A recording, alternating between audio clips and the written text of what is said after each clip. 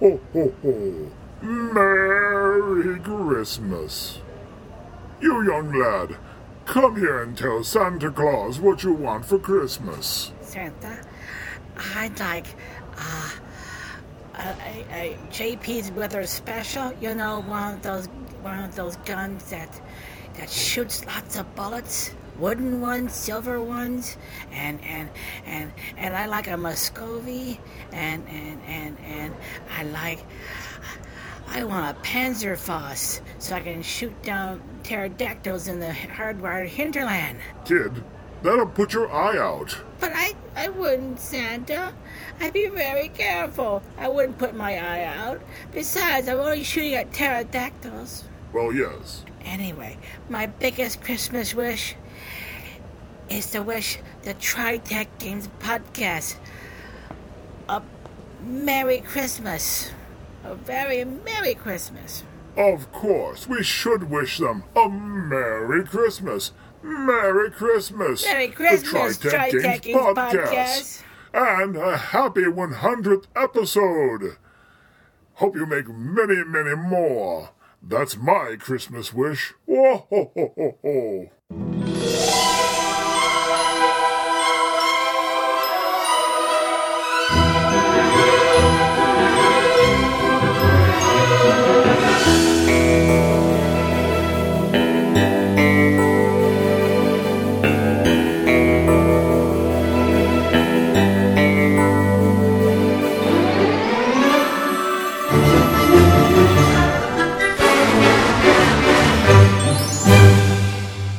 And now those jolly little elves are here to entertain you.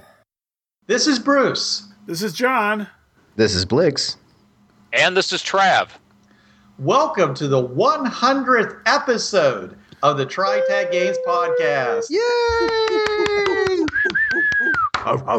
None of us thought we'd still be here. God, no. And certainly not together doing this after 100 episodes. But not only that, all you people who have been so faithful to listen to us, this is also our Christmas episode. Ho, ho, ho. Merry Christmas, everybody. Yeah, how do we manage that? I don't know. And happy holidays, all that good stuff. Happy Kwanzaa. Right. Happy Hanukkah. Hanukkah, right? What's a good pagan one? Happy Solstice. Winter solstice. And Saturnalia. Yeah, Saturnalia. Yeah. And happy solstice. And I would just use the old grab bag. Happy holidays. Yes. Some people hate that. Yeah. All are welcome. All are welcome. Right. They all float down here. No, wrong one. Hey. And, Dude, not cool. and for any of you atheists out there who happen to get a day off for a holiday, whatever holiday it is, happy day off. Yeah. Thank you so much for all the people who are watching. And we're going to try to give you a great show tonight, just so you have a little bit extra present under the Christmas tree. And what we're talking about this week is getting your wish. Ooh. What if everybody got their wish all at the same time? Ooh. Trav, what kind of wishes are we talking about?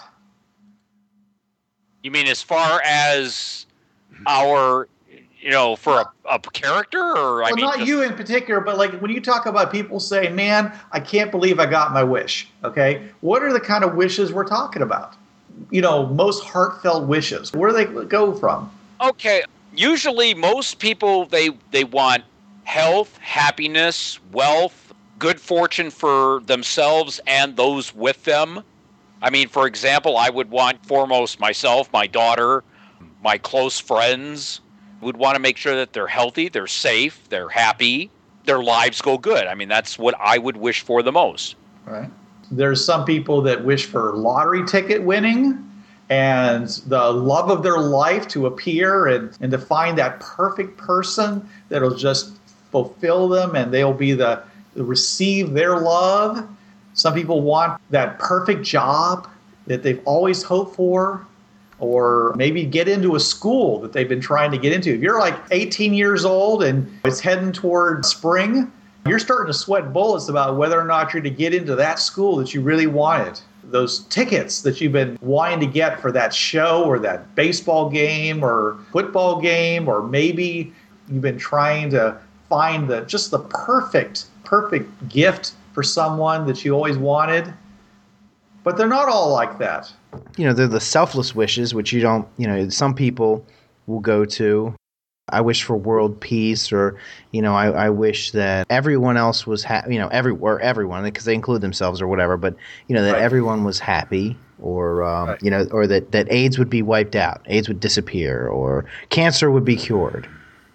Then there's those people who wish that the other 9/10 of the world's population went away. Right. Yes. Sadly, those who wish that do not include other people who make the same wish in that same Venn diagram. Oh, sure. Right. Oh. Because the hearts of the children of man are full of evil, and madness is in their hearts while they live. And after that, they go to the dead. Wow, that was both deep and creepy. Thank you, Bruce. That's from our friendly Bible. It has all kinds of. Oh, I'm sorry. Those of you who are, religious, I didn't mean to step on toes. I No. apologize. See, that's the fact, is that we like to think of ourselves as being all so noble and making all kinds of altruistic wishes, but really in our hearts, most people, they've got something that they really want. Our hearts are really full of covetousness and greed. I read in a college book once 4 words that hold true to me for this day. Human nature is self-interest. We are in this for ourselves first. When you're a baby, how do you get attention in order to have your needs fulfilled? You cry. You cry when you're hungry. You cry when you're thirsty. You cry when you're wet. Whatever. When you're lonely. We learn to be good and bad from the society around us. Right. So we're out for ourselves first, and it's not maliciousness. It's not being mean. It's a matter of personal survival. We firmly believe in our family that human beings are made, not born. Like you were saying, Trav, it's a survival thing. I mean, if you don't look out for you, if you don't have a self-interest in your future, you will not have a future, because there will be competition. And if you don't battle for the things that you need for yourself and for your family, you'll disappear, because there are other things and everything. I mean, right down to bacteria and viruses, and on all scales, we're all competing for life. In reality, we get by sacrificing other things. I mean, you got to eat plants, or you got to eat meat. You got to kill things to eat that. So other things have to sacrifice for your existence. So it's nothing but a competition. So that's inherently built into us, that we have self-interest. We need to.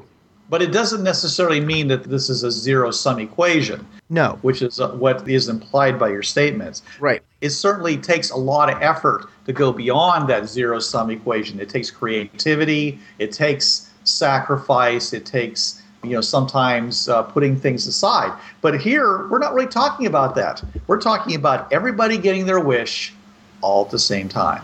Let's define this then. So everybody on the planet Earth, all at one time, getting whatever it is they want.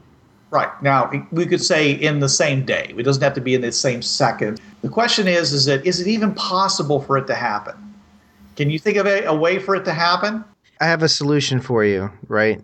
If that did happen, everything as we know it is gone.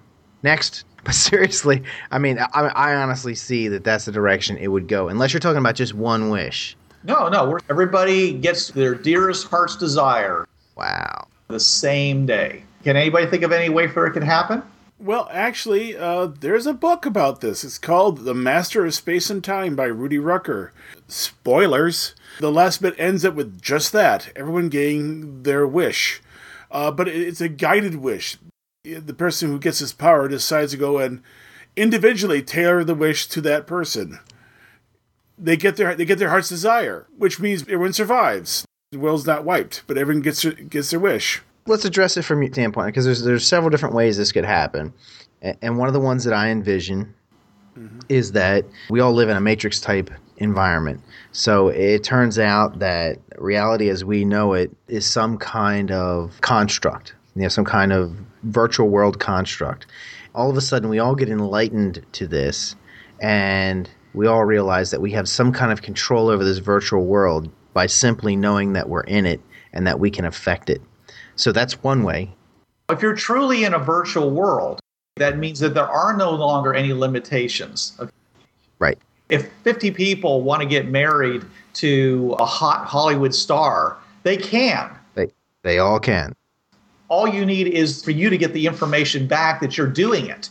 The actual star never actually even has to be involved. Doesn't even have to exist. She may not even know that you exist, but you're having an interaction because you're seeing her virtual avatar. You're interacting with it. She's everything that you want her to be, and everything's working out fine. So in a kind of a non-causative virtual space, everybody can have what they want. Yeah. Hey, and let's roll this into our systems, TriTac systems. Mm-hmm. We were talking about the Fringe paths being able to go to different worlds and everything. And then at one episode, we proposed the concept that you could actually get into the system itself, the software, the operating system of the Fringe path, and you could enter a virtual world much like Tron or Matrix or however you want particulars to be. But you could have a Fringe-worthy adventure where the players, they think they go into a world, but they actually get sucked into the system. Maybe that's the gate itself is faulty, and that's where it transports them to. And then they're in the system, and they don't realize that they think they're in a world. And then all of a sudden, they realize that they're in this virtual world because we did a show on virtual how you could determine that you're in a virtual world. So let's say you figure it out, and you realize you're in a virtual world, and then you reveal it, and then everybody starts getting their wishes because they figure out how, hey, I'm in a virtual world, so it is what it is. It is whatever I want it to be. Especially with like a Fringe-worthy system, because it's so smart and so advanced. It could even be or much more manipulative than regular code would be. So it doesn't have those limitations. So then you could have that world. But there's another possibility. We know that there are alternate Earths out there because that's what Fringe-worthy is all about. Now, in our game, we say there's 1,000,000 worlds. And that's probably not enough for what I'm about to suggest.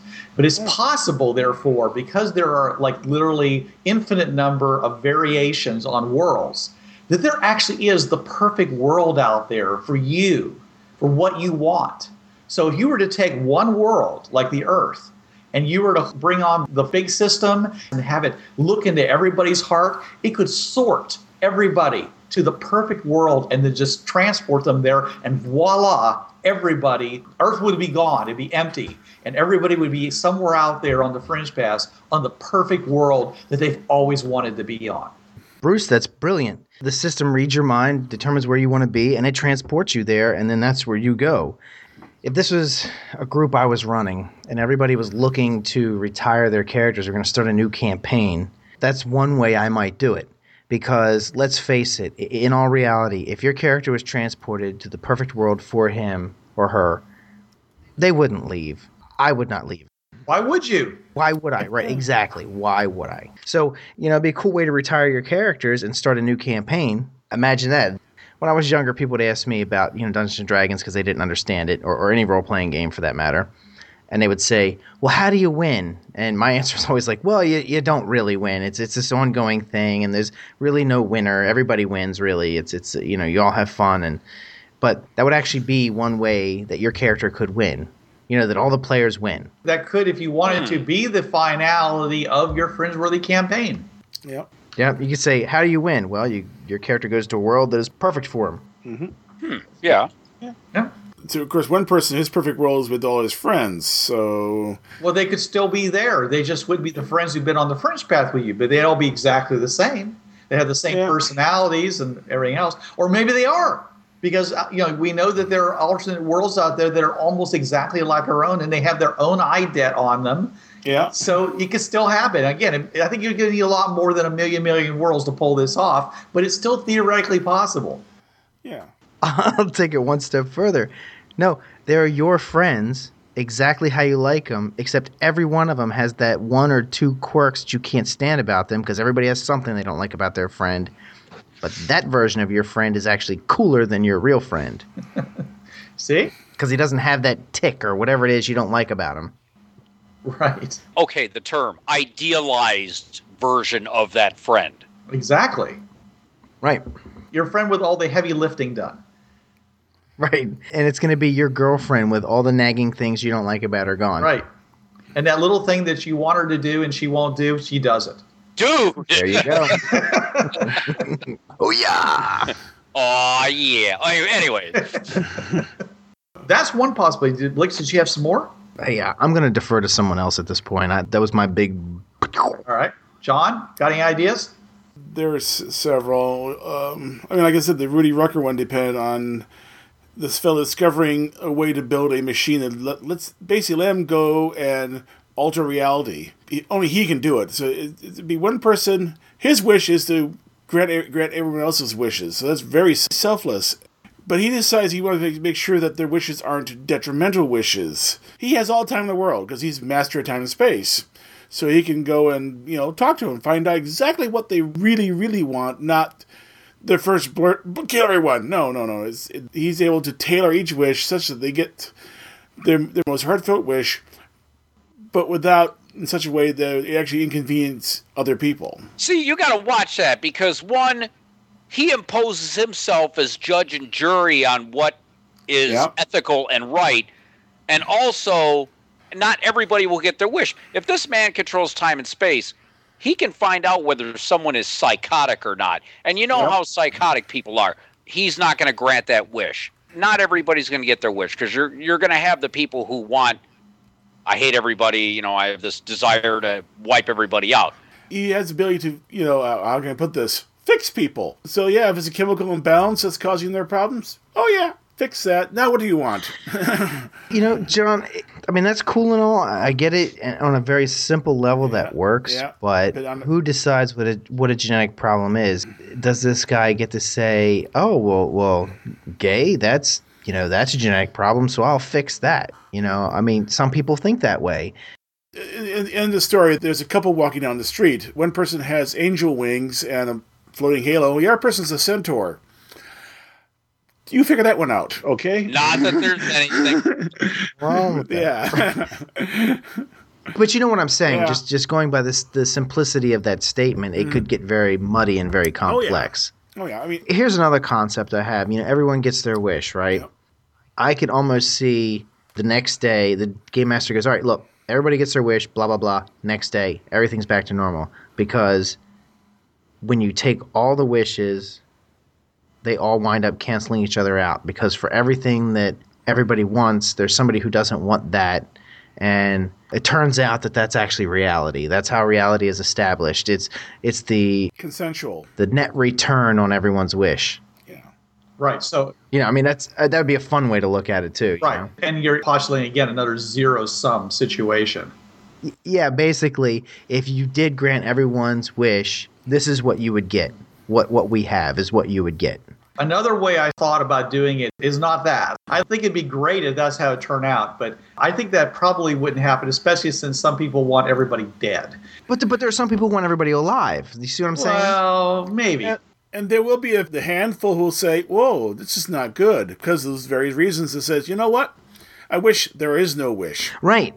I was talking to a guy at work today about the show we were going to do, and I was explaining the process of how we do this.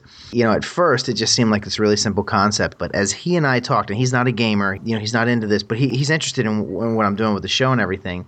And as he and I talked, it just kept getting deeper and deeper and deeper, and he was just like, wow, this is how you guys do it. You pick a topic, and you just go crazy with it, and he's like, it just seems... it seems like something that is so simple on the surface, but as you pick at it, it gets just deeper and deeper and deeper. And so we had these discussions about this kind of stuff, and I was saying... You should listen to our show more often. Yeah, he should. And I said to him, I think about it like this, if everybody got their wish, eventually there would be somebody who would see all this stuff going on and be like, you know what, honestly, it'd be better if no one got their wish. So I'm going to wish that this whole thing didn't happen and nobody got to make magical wishes at all. Is that wish valid? Does it undo everybody else's wish? And what if there was some guy who thought ahead that he thought, you know what, there's somebody who's going to do this, so I'm going to wish that no matter what happens, my wishes don't get nullified. You'd run up against things like that. There's 7 billion people in the world, and that's, just on Earth. Right.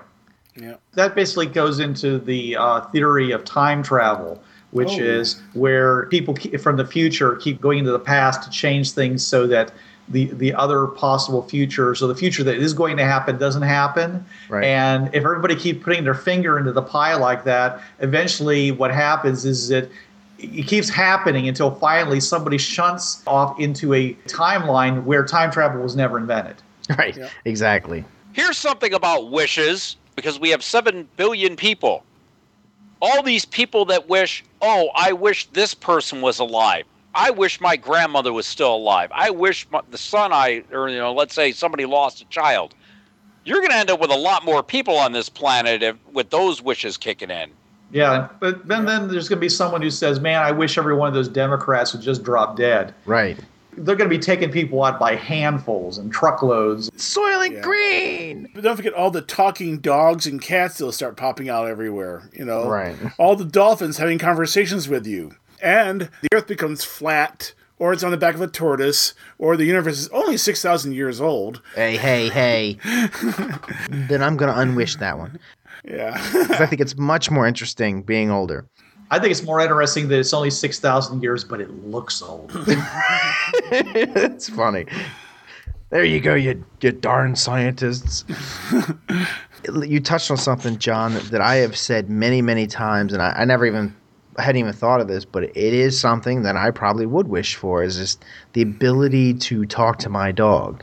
Because as a dog owner, one of the things that perplexes dog owners and veterinarians, I'm sure, is that your dog can't tell you things that you wish it could tell you, like your dog doesn't feel well and it's moping around the house, If you could just ask your dog what's going on, you could save yourself a lot of trouble. Hey, Peter,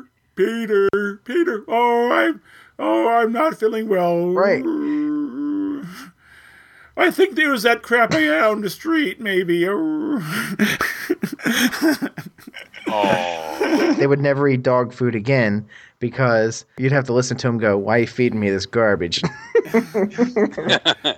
Well, no, okay. And that's always been my commentary about the talking animal strips, but not like Pogo, more like Get Fuzzy, where you have pets. Love that strip. I haven't read that in so long. Yeah, you have pets, but they talk back to you. Or do they talk back to you? Oh, yeah. Well, Bucky talks back to a lot of people. He's a Siamese. Anyway, most of the dogs, they have the brain power of a dog or of a cat. Right. Take that as you may. Conversations may not be very deep or... Not so much, no. Yeah. So, do we want to bring this down to, we did the everybody gets their wish. I mean, do we have anything else to say on that? I do. Okay, go ahead, Bruce. Okay, I have another way that this could happen, and it's not a pleasant way. Okay, if you were to do it in a day, not just simultaneously, and let's say that all the good wishes happen first. The grandma comes back from the dead, you get that puppy you always wanted, the girl falls in love with you. All these good things happen, but then as time goes on, then the bad wishes start kicking in. You can't have the good wishes if the bad wishes have already occurred and they've killed off half the world, right? So as time goes on, the level of suckage begins to get worse and worse because all these other wishes that have been held in abeyance now start kicking in until finally at the end of the day, it's over. Right. So the people who have the let's destroy the whole world, I wish it never happened, and all that stuff. And so you could theoretically get all everyone's wish all in a single day. But the only way I think that it could really happen would be if you were to do it in this order. It's not a very nice thing, but at least everybody would get their shot, right? Mm-hmm. And hopefully the very last wish is, as the guy sitting there choking his last breath in space, I wish it never happened.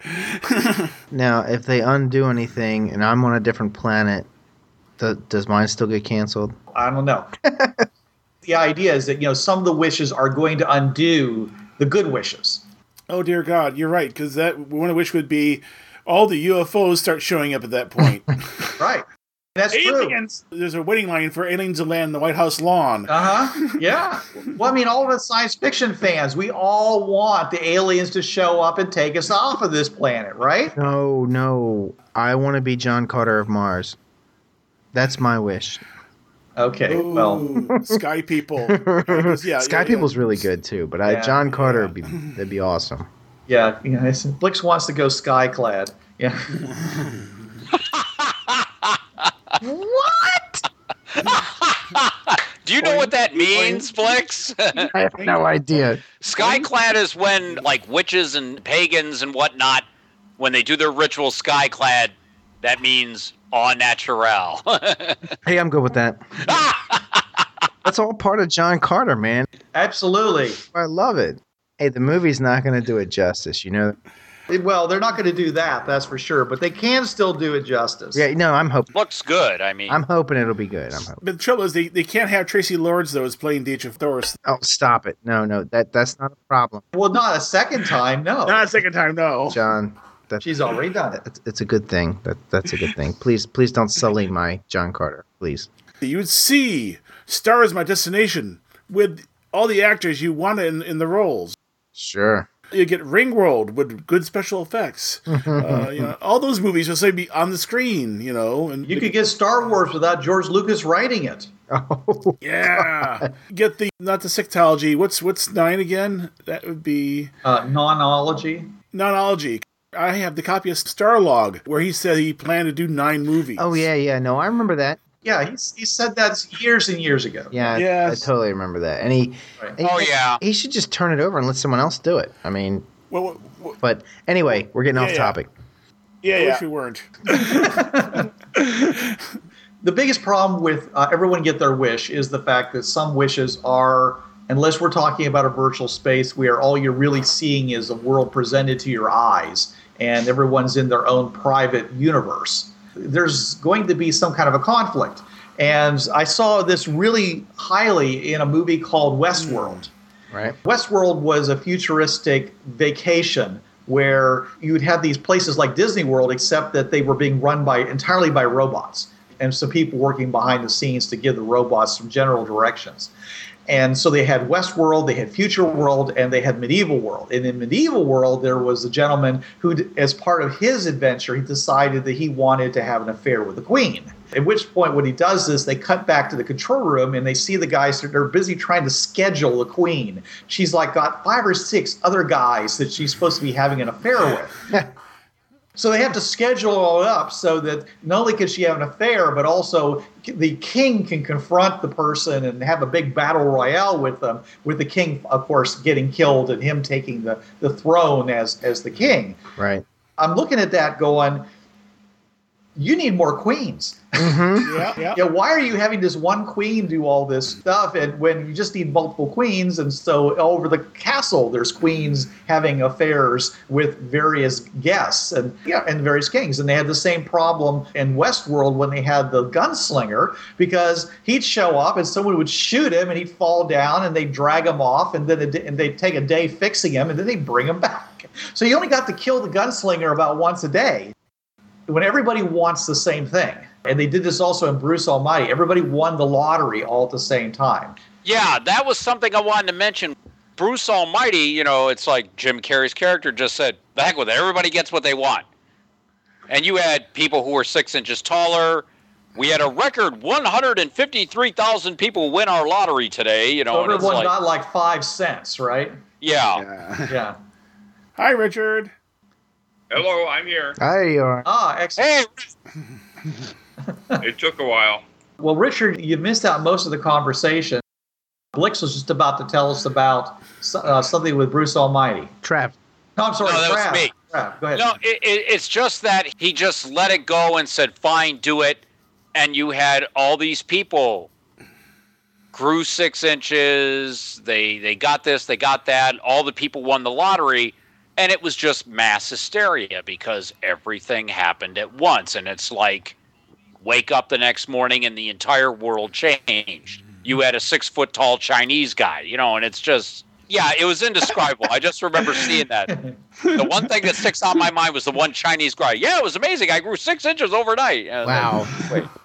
Probably what's going to happen is that having gotten your wish, you're going to find out that you didn't really like it. You didn't want it after all.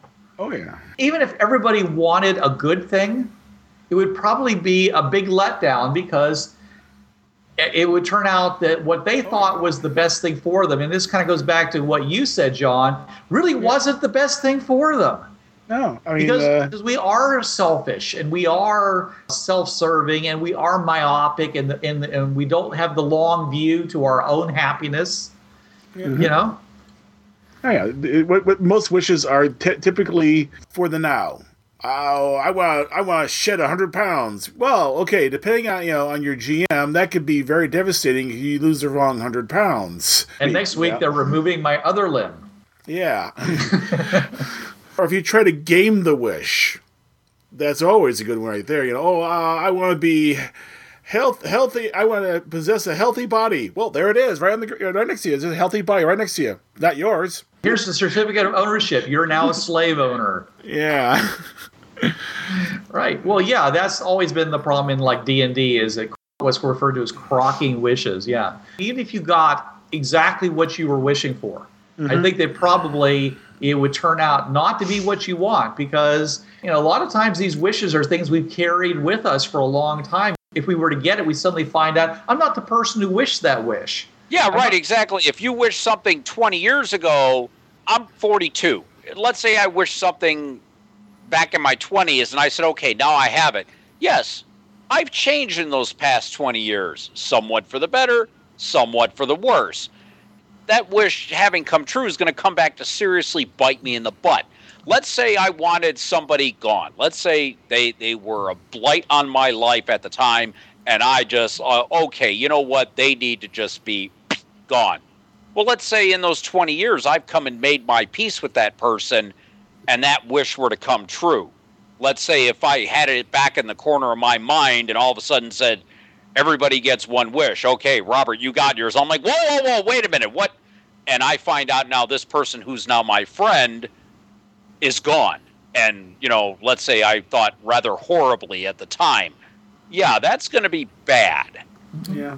We all have changed over time. We change by the minute. If you did something like, say, I wish I'd never done X, okay? You've just now broken the chains of causality that brought you to where you are now. You'd suddenly find yourself somewhere else. You probably wouldn't be married to the person you're married to. You probably wouldn't have the kids that you dote upon, like you, Trav. I mean, you wouldn't have your daughter.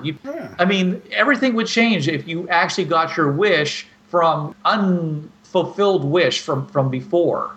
Actually, I've seen two anime more or less back to back. The first was Magical Girl Madoka, which is a twist on the Magical Girl anime that's really popular in Japan. Part of it is that you get the magical girls get their fondest wish, and it turns out for almost every one of them to be the absolute worst thing ever that happened to them. They get their wishes, but it turns out it goes completely off. I mean, there was a selfish wish to help someone else. Well, that person now ends up with another person. I want to help my father, and it turns out, but now he finds out it was my wish that had made him so powerful, and he commits suicide because it wasn't him.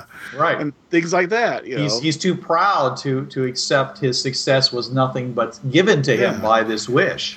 Right. I mean, think of how many people spend their entire lives working so that they can retire. And once they retire, they can't stand it. And the other anime I watched was called Steins Gate. It's a time travel story, but in its heart, it's basically a wish story because they keep going back in time, changing things. And it ends up being a bit of a Groundhog Day for the main character because he's the only person that actually knows time has changed. And he remembers what changed. And he really works really hard to prevent certain events from happening, and they just keep on happening no matter what he does. No matter what he changes, until he finally figures out he has to undo everything he had done earlier to get back to the ground state again. And the moral of Groundhog Day, where he literally could do anything he wanted to because the next day everything would be reset. Yep. And the only way to get out of it was for him to change who he was. Yep. And once he did, he could move on. And you have to watch that about wishing that a certain person was gone because, like Bruce said, I'm not on good terms with my two ex-wives, and the first one is the mother of my now adult daughter. If I were to have wished that something that, let's say, I never married her or I never met her, I wouldn't have my kid. My kid is the heart and soul of my world. Rich has met my daughter, and it's just, I can't imagine my life without her. So there are just certain wishes that, yeah, they may seem like a good idea at the time, but if you really try to even plot any type of causality with a wish that involves changing or erasing an event, you're really going to just put your life and possibly other people's lives out of whack. Because let's say by me fathering my daughter does something else in the world that could have grand sweeping changes. Well, let's say if she's never born, A, B, C, D, and E don't happen, and they could have catastrophic effects. So your one little wish can change a whole timeline radically. Yep. Now, we're not talking if you step on a butterfly in the Cretaceous era, humanity will never exist, but I'm just talking, we all touch upon other people. So if you wish that someone wasn't born, yeah, you could radically change the timeline with one person. Oh, yeah, or at least a decent enough change where things will be different. Yeah, and you never know. I mean, different wishes, like someone decides the wish that the South had won the Civil War would have so many major changes, that person may not even exist because of that wish. Right. Probably wouldn't. Yeah. But his intention was he wants to live in that world. Well, you're not. That wasn't your wish. Your wish was the South would win, not that you would live in the world where the South had lived. It won. Yeah. Okay, I think we can go on to another subject here as far as pertaining this to a game. Yep. Okay. The way usually that most player characters get wishes, and I'm going on the mechanic I know, D20, that's the one that I fall back on. You have usually two ways that player characters have accesses to wishes. Either through a magical item or spell, or if a being of higher power, i.e. a deity, were to grant you that wish. Yep.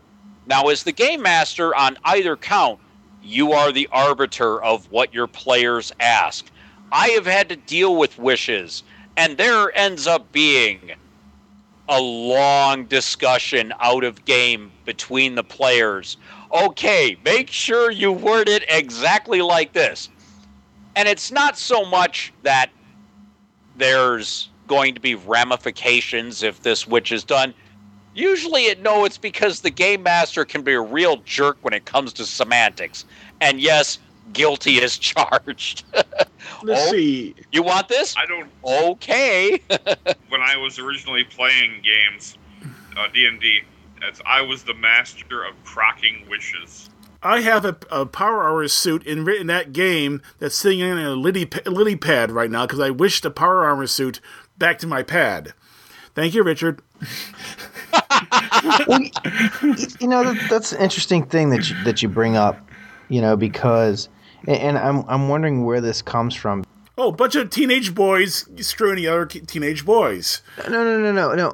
I'm serious. This really, it's really odd because it seems like, to me, it seemed like it was just our game master. But as I've heard and read and seen from other people, this seems to be sort of like a universal gaming thing where the game master really puts you to the screws on whatever it is your wish is. Oh, you didn't know that's in the Game Master Union rules, Blix. You must not run games very often. Yeah. Oh, I'm sorry. The meeting. Yeah. No, I'm serious. This must have been in a Dragon magazine somewhere that is sort of like in the gaming subconscious. There was an article about wishes. There was. Okay. But that was way after people started crocking wishes. That actually is more of a codification of what was being done beforehand than an actual telling you what to do. Yeah, but John, it's so universal, right? That it is either something that is inherently built into us for some reason, or I would say that it's more likely that there was an event at a Gen Con or something that was just that just snowballed, or some adventure or something that has permeated gamers from the old school and has spilled out into the rest of the gamers. No, I'd say it's just actually it's innate. If someone gets a wish, it means their character is going to get one over on somebody. They're going to get one over on the GM. They're going to get one over on another player. They're going to wish for something, Which is why when you look at wish rules and games that actually have wishes, they put the clamps to that wish, so you really can't. Oh no! Yeah. Oh no, John! I have the 3.5 Player's Handbook here. They open it up. They open it up. Yes, right here. Here, see, it has right there, and it gives several bullet points. 1, 2, 3, 4, 5, 6, 7, 8, 9, 10, 11, 12 bullet points on things that can be done with the 9th level arcane sorcerer wizard spell Wish. And it ranges from duplicating certain types of spells up to certain levels, to undoing certain spells like Geas and Quest, creating certain types of items, granting a creature inherent bonuses, removing injuries and afflictions, reviving the dead, transporting travelers, and undoing misfortunes. Undoing a single recent event. We go back to our discussion a few minutes ago about changing history. Okay, Wish itself, 3.5 Player's Handbook, page 302. And Limited Wish, like I said, we all drink from the same pop culture soup tureen. And some of us don't wipe our mouths afterwards. Some of us are in there with a scrub brush going, yeah, under the pits. There we go. Thank you, John. That so turned me off having a bowl of soup tomorrow for dinner. Got it. Create an early type effect, duplicate certain spells, undo harmful effects, and produce any other effect whose power level is in line with the above effects. Yeah. Okay, yeah. Even the Greater Wish is limited. 11 or 12. And it says you can try to go beyond those guidelines, but even in the book they say, we really don't suggest it. Game masters and players are not supposed to have an adversarial relationship. You are cooperative storytelling. But that's not how it used to be. Well, no. If you are looking to make an adversarial relationship, Wish is the way to do it. It's a good way for the players to try to outwit the game master, and the game master to try to screw over a player. And it's often on the matter of semantics. Mm-hmm. But originally, that was the idea, that the game master's job was to attack, to threaten, to do bad things to the players, and the players were to triumph by outwitting the GM's adventure. Yes, but that's by in-game. You are the player and you thwart the plan of the evil noble, or kill the monster, or stop the army. Right. No, I'm talking meta-game, outside the game thinking, where the GM goes, where I think, and I'll just pick a name at random from a player in my campaign. Oh, let's see. Gee, Eric, you want to make this... Yeah, the guy who wrote all those questions. Yeah, let's see. You want to make this wish? It's become a friendly battle of wills between him and I. And if I were to give him access to a wish spell, oh, it'd be on. I would just be going, no, no, not that either, no. And just, I noticed that. Wish is the one thing that could really, really set a gaming group on fire. Players versus GM, GM versus players. Right. Hey, so let's say somebody wishes for 1,000,000 gold pieces, okay? Now, how do you guys feel about the wish of least resistance, so that, you know, you get 1,000,000 gold pieces, but that 1,000,000 gold pieces comes from the closest location to you and spreads out until it meets 1,000,000 gold pieces. So in other words, all the gold in the town that you're in comes to you. Then it spreads out and it grabs the gold from the next town and the next town and every villager in between, right, until it gets to 1,000,000. And it wrecks the economy, and then the lords come after you, and then there's all this gold sitting there, which every thief in 100 miles is going after immediately. Yeah. Not only that, but you can't carry 1,000,000 gold pieces. And if we're talking D&D, these are 1-ounce pieces. So what I'm saying is that you don't even have to screw the player over in any other way than just giving him exactly what he wants. Of course, it could be part of a dragon horde, which means you got a dragon after you too. What I'm saying is, sometimes when we were younger, and the game master would, you'd wish for 1,000,000 gold pieces, and he would drop it out of the sky on you from 10,000 feet, and it would smash your character into smithereens or whatever. Wow! I mean, just getting away from anything like that. So I wish for 1,000,000 gold pieces. Okay, you have it, but it's the North Pole. It's like, no, come on, dude. Seriously? So you don't even have to be malicious. You don't have to do anything like that. You can say, yes, to the left of you, nobody gets hurt.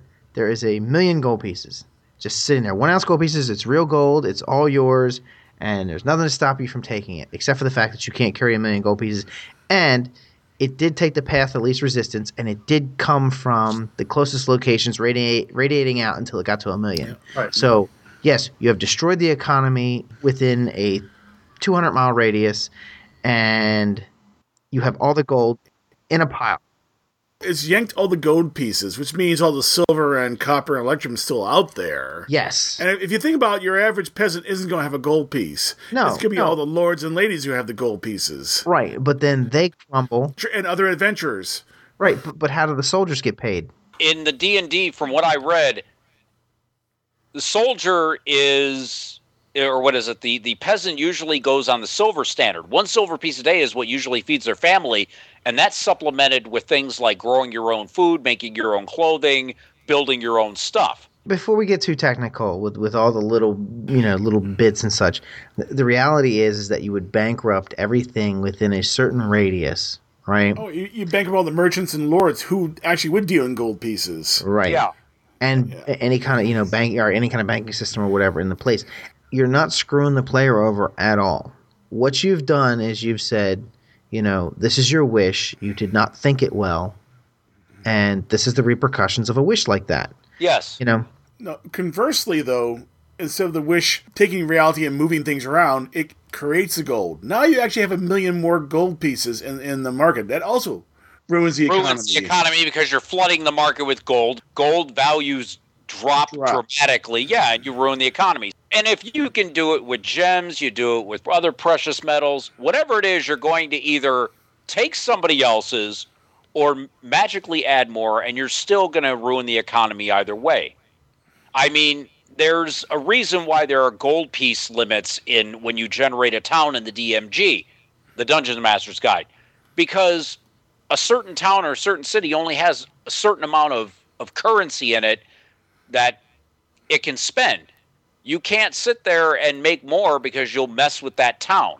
A good way to mess with, if you're going to do this, and we don't try to sit there and advocate GMs if you want to screw over your players, but a good way to do it is if you're granting a wish, a genie.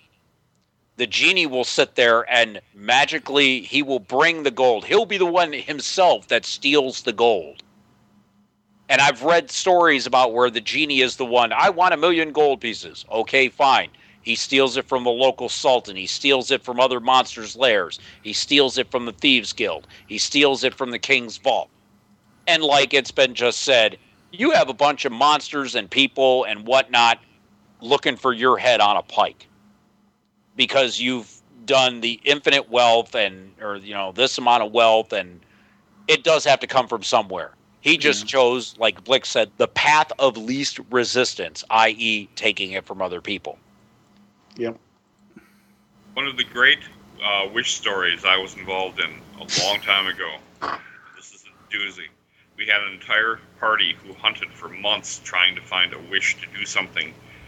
And eventually, in the party, it was Hagmuff the Hopeless, the idiot who found the vase, broke it, and got the wish. And he didn't quite know what to do, so he wished for something he really wanted, which was cookies. So he jumped up and down and yelled about 100 times, cookies, cookies, cookies. And 40 metric tons of cookies appeared in the field. And basically, after about 2 weeks, and a very sick idiot, the seagulls, the poisoning the water supply, the townspeople, it was a fiasco. Yeah. The hordes of roaches. Yeah. All the giant ants showing up, Wishes, generally speaking, when you get them, aren't really good for you. Really know what you're wishing for, and you phrase it in such a way that it's something good, it's something beneficial, and something that can't be crocked. Well, in my campaign, I always had 3 levels of wishes. One was the 9th level Magic User spell, which was essentially if you had to word it exactly to get what you wanted. Unforeseen consequences would always follow that sort of thing, usually because of that. And I did use the same idea that Blix had, which was it would always use the least powerful method of achieving it. So rather than make a magic sword, it would teleport the magic sword from somebody else's possession. It wouldn't make any new weapons. It would just take ones that were already somewhere else, and then that person would be coming for you. The second possibility was a God wish, and that's where a god would say, okay, I'm going to think about this, and I'm going to use my superior knowledge to give you what you want in a way that isn't going to screw you over, because unless I'm an evil god and I want to do that. But generally speaking, I'm giving you a reward. I want you to have it. Now, there may be snowballing effects from this, but in essence, I'm giving you something that's untainted. Okay, and then the third was called a corporate god wish, which is where multiple gods would get together and they would all wish for the same thing. And the idea of that was that the only way to undo it at that point would be for more gods to wish to undo it. And so if you got the majority of gods to wish for anything, then nothing could ever change. It was written in stone for all of eternity. So that's how I dealt with wishes. Yep. The biggest problem was that most players were not very creative with their wishes. And as a result was that they usually ended up asking for something, as you say, like 1,000,000 gold pieces or a magic sword that they just couldn't seem to get their hands on, or something else like that, rather than some things that could actually transform a campaign in a really amazing ways. Wishes can affect things, they can create things, but you can't do things like kill people. You can't change someone's mind. You can't make someone fall in love with you. You also can't make them hate you either. You also can't make them be indifferent to you. You basically can't use the wish to alter a person's mental state. But I didn't do the other one, which is raising people from the dead. You know, I figured, okay, yeah, you can wish someone back. All you're doing is altering time such that what killed them didn't happen. Or they're a zombie. Or they're a zombie. Yeah, there's that one too. So like the monkey's paw type of thing. Exactly. Yeah. What you're branching into is the monkey's paw factor. Yeah. Right. Yeah. Again, more unintended consequences. Yeah. Make a wish and something really, really bad happens. Though you do get your wish. Right. I want $1 million. Fine. Your kid dies and his $1 million life insurance policy is now paid out to you. Yeah, there was a movie recently where, here, press this button. You get your wish, but somebody has to die. And they tell you that. Yeah. Right. And it was a movie that just came out earlier this year. It's called The Box. The Box, and I think you get $1 million or something like that. You get $1 million if you press the button, but if you press the button, somebody dies. Yep. I think it was Frank Langella was in it, yeah. And so you don't know. It was a classic Twilight Zone episode. I know some people would go, smack. I know people like that. That's why we're having this episode. All those different people all pressing the button at the same time, you know? Let's bring it down to a level that we're actually going to use in our games. Wishes, yeah. It's your Imperial 13. You find a genie lamp. Do you rub the sucker? Despite the movie, do not save your last wish to free the genie. Genies are not nice people. Doesn't matter how good they are. They seem they're not nice people. None of them are. They've been trapped in a lamp for 5,000 years. Anybody trapped something for 5,000 years would be bent out of shape. Yeah. Now, another thing is that, and especially if you know anything about Jinn, but Djinn is how it's spelled. They're actually horrible things. They're like malevolent spirits. They never want to help you. In Arabian writings, they're like the monkey's paw. They're nothing you ever want to mess with. It always turns out bad for the guy who pulls up a Jinn. You're a game master, you got your players, and you want to give them the ability to make some kind of wishes. You want to introduce this to your game, but you don't want to destroy it, and you don't want to destroy the world, and you don't want to mess things up. So how can we bring in the concept of wishes? Well, like I said, time travel is one way of doing a wish. I want to win the lottery. Okay, so I'll send the winning lottery number back a week so I can then buy the ticket and win the lottery. That's not going to disrupt your game. Well, it might. Say you're not playing Bureau 13, but you're playing... Well, even if you are playing Bureau 13, you win the Mega Millions, you win the $200 million. And say someone else doesn't get that. And that's changing history. That's changing time. Let me miss the point. You're a game master. You don't want to destroy your game. You want to introduce this to your players. How can we do this so that we introduce the capability of getting wishes, even if they're limited, no matter what you got to do to make this so that it does not destroy the dynamic of your game, how can you give players some level of some kind of wish capability? Well, if it was something that benefited the player but did not cause harm to anybody else directly, would probably be the first step. Okay. Something that would give them like an item that they wanted, okay, but it didn't take it away from anybody else. They would just give them an additional ability they didn't have before. Right. I want to be just like Superman. Okay. Now he can leap tall buildings in a single bound. He can shoot laser beams from his eyes. Uh-huh. And of course, we all know he's not going to abuse those powers, will he?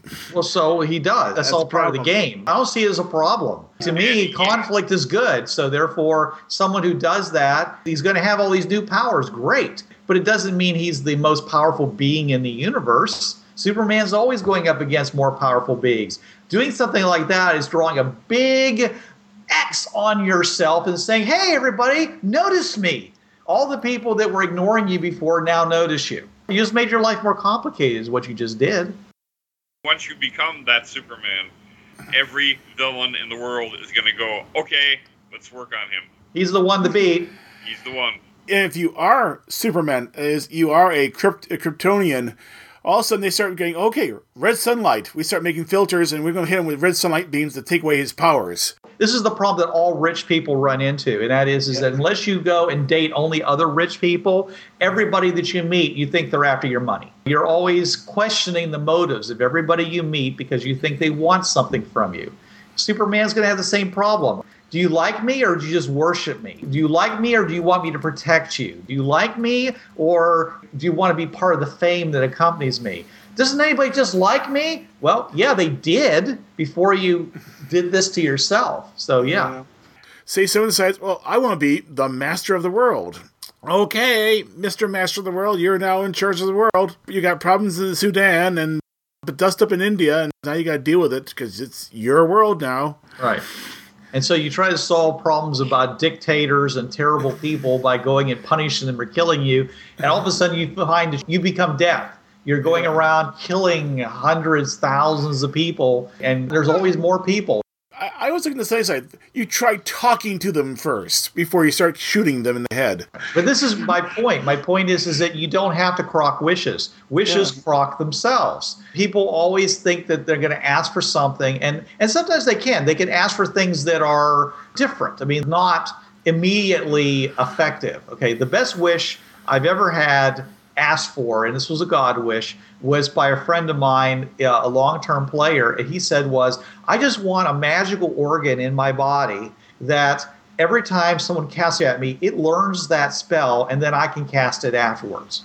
Oh. And I was like, well, he never abused it. It was like, oh, this is really cool, because he basically wanted his character to become more and more effective, more and more capable, and have more and more options as time goes on. And the people cast damaging causing spells at him and he survived. Well, then he now knows how to do them and cast them back. It was a really good idea, and it really made his character much more interesting. And he has to survive it, so it's not like he's just getting something for nothing. It actually had to be something he had to resist. Otherwise, he couldn't learn it. A wish that causes some work on the behalf of the player. Maybe that should be it. Maybe we should say is that if you really want a wish to work, it has to cost the character and therefore the player something in order to realize it. It's like in the anime series, and John would know this one, Full Metal Alchemist, the concept of equivalent exchange. Yep. You're going to get some fancy power, you're going to get some type of transformation, but you're going to pay for it. Alphonse's brother, the one who ended up getting stuck in the robot body. Well, it actually wasn't even a robot body, it was just a suit of armor. Yeah. Trying to bring their dead mother back, and they fail. Badly. But yeah, that's a good thing. It's like, okay, you want A, fine, cause and effect. This will happen. Yeah. And not due to, I want 1 million gold pieces and you steal it all. No, a direct, immediate consequence.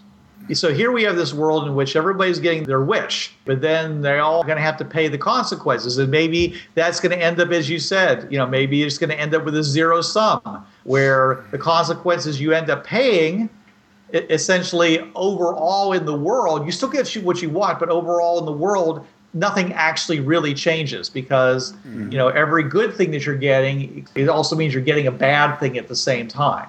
Yep. Of course, it reminds you of the story by Bill Bixby, the one with the kid who has ultimate power, and he basically can do whatever he wants. And what he does, he either made the world go away, or he took the little village and went someplace else with it. That was in 1957 for that episode. And then the sequel was with Billy Mumy and back done with the new Twilight Zone. He grows up and has his own kid. Now he has to deal with that same power, but as an adult looking at a child. I doubt he actually ever would grow up because he would want to stay a kid. He did in some ways grow up, but eventually in the end, the child brought him back to Earth. That's very definitely a wish scenario. The kid could do whatever he wanted to. He could grant wishes to other people if he wanted to. He didn't. He kept it all to himself, and everyone lived in terror of him. And nobody was willing to explain it to him that most of what he was getting wasn't what he wanted. Yes, you terrify everyone. Everyone does what you want, but nobody loves you. Nobody's your friend because they're all afraid of you. Wouldn't you rather have friends? It amazed me that nobody ever had that conversation with him. And when they did the remake of that particular episode in the movie that had 4 segments, that's exactly the tact that the woman took with him. She said, I'd rather be your friend. Why don't we be friends instead? And then you don't have to do these things. And all of a sudden, he started finding out how great it was to do things for her. Together, they could have a great life. Wasn't it where she ended up gaining the power as well to become his equal? And she's like, you teach me how to use this power, and I'll teach you how to use it responsibly? I don't think so, but she was going to teach him how to use it responsibly. But she first had to get through to him that not everything that you want is necessarily good for you. And she did. And I think the biggest thing is that if you do these things, I can't be your friend. And he realized he really wanted a friend. The king of the world, the empire of the galaxy, he whom everyone fears and obeys, has no friends. Well, you were sitting there talking about, you can grant wishes, and let's say you wanted to take out bad people and do all this. What is the phrase that is said about, when you have that ability? Absolute power corrupts absolutely. Yeah. We are all going to fall to our darkest desires if we get the ability to do whatever we want. It's a slippery slope, too, because it doesn't start that way. It never starts that way. Every junta revolution in like Mexico and other places has always started with people who wanted to serve the people and to get rid of the bad guys and to put in the power people of good intent. But by the time you got there, we have met the enemy and they are us. I just, with giving somebody ultimate power, I just had a frightening thought, giving my nephew Jericho, my 11-year-old nephew Jericho, his character, that a wish spell. Oh, I just had a creep right down my spine. With wishes, the ones that say, oh, I want to have this power, that's one of the reasons why the wish spell has the bullet points. I want to be super strong and super fast. Well, one wish can give you a +1 inherent bonus to one ability score. You would have to have 5 wish spells to gain a +5 inherent bonus to one ability score. You have 6 ability scores. You would need 30 wishes to get a +5 inherent bonus in each of the 6 abilities in a D20 character. And originally, wishes caused you to age a year, which means you're now 30 years older. And if you're not an elf, you're an old man. Yeah. There's a reason why these things used to come with deleterious effects, was to try to staunch the abuse of these kinds of powers. It's funny that you mentioned the God Wish, Bruce, because I have also here Deities and Demigods, the 3.5, well, the 3.0 version. Mm-hmm. And on page 35 is Alter Reality. The deity can change reality to suit itself. And it even says it is similar to the wish spell. And even in the rules, they give a god guidelines. He can only do certain things. Let's see. Can duplicate any spell at the 9th level or lower as a standard action. No material or XP component. Duplicate a spell with any meta magic feat as long as the meta magic feat is available to characters at 20th level or lower. And he has to rest for 1 round for each level that the feat would normally add to the spell. Can render a magic or supernatural effect permanent. Rest requirement, it varies, but there's one for that. Can create temporary non-magical objects, create temporary magic items or creatures, and reshape a landscape. So even then, if you were to sit there and do the God Wish, if you were to use the rules for 3.0 OGL D20 for gods and demigods, even then you could only do certain things with it. Yeah, that's because they're trying to keep in what they call game balance. My personal opinion is that gods can do whatever they want. Yeah. Especially if they're the creator gods types. They go, oh, yeah, you want that? Sure, no problem. I'll just rearrange reality. There you go. You got it. So, and as the GM, I'm fine with that. I saw something the other day on Facebook. Someone had posted it. And I can't remember exactly how it goes, but this guy, he rubs a lamp and gets a genie, and the genie asks him what he wants, and he says, I want a bunch of wishes. I want more wishes. 3 more wishes. I want more wishes. And the genie goes, that's against the rules. You can't wish for that. And he goes, all right, I want more genies. So a bunch of genies appear, and he's like, damn, didn't think of that. Each one of them offering 3 more wishes. Yeah. So he didn't wish for more wishes. He wished for more genies. That's why witches are crocked, is because the players, ultimately, they don't want to play fairer with it. They don't want to just say, okay, I need this, I need something, and I'm going to use this wish to give it to me, okay? No, it's like, I want something really great, and I don't want it to cost me anything, or, even though, and if it hurts somebody else, I don't want anything bad to happen to me as a result. And the GMs understand that that's not fair. And so they feel a moral obligation to crock that wish. And that's how it happens. That's how it starts. Ladies and gentlemen, in the near future, mankind will discover something that will change him forever. An ancient portal system to millions of worlds, built by a civilization of advanced alien beings, now lost to the ravages of an interdimensional war. He will venture forth into the fringes of space and time to find alternate Earths and alien worlds, where he will find a wondrous bounty of knowledge as to who he was and what he might become. He will also find danger at every turn as he encounters hostile societies, alien beings, and the insidious Smeller. Fringeworthy, the tabletop game of interdimensional adventure, is now available for a D20 system and coming soon to Savage Worlds. Action and adventure await you as you explore through the interdimensional fringes of space to an infinite number of new worlds. Your characters will face danger and excitement around every corner. Sail with Blackbeard on the 7 seas. Journey to a steampunk Victorian age. Fight the Soviets in an 80s America that lost the Cold War. Travel to an alternate future and witness a supernova from the bridge of a starship, and then battle it out with blasters and plasma swords. Use any D20 setting you already own, or invent your own. Check out the Fringeworthy podcast at tritacsystems.podbean.com to find out more. Whether you've never heard of Fringeworthy or have been playing it for the past 25 years, the Fringeworthy podcast will entertain and inform you of all the cool stuff you can do with the most all-encompassing setting ever written. Every week we'll take you on a tour of the fringes of space and give you tips on how to game in this fantastic multiverse.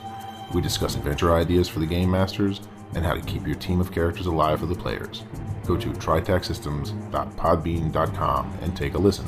You can also find us on iTunes under keyword Fringeworthy. A million worlds await you. Music by Erminster, available on iTunes.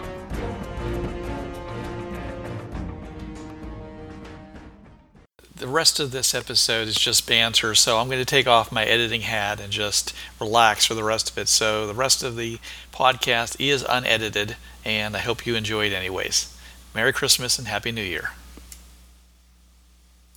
So, hey, 100 episodes. Yeah. I mean, you know, we have recorded more than 100, but this is our official 100th episode. Yeah.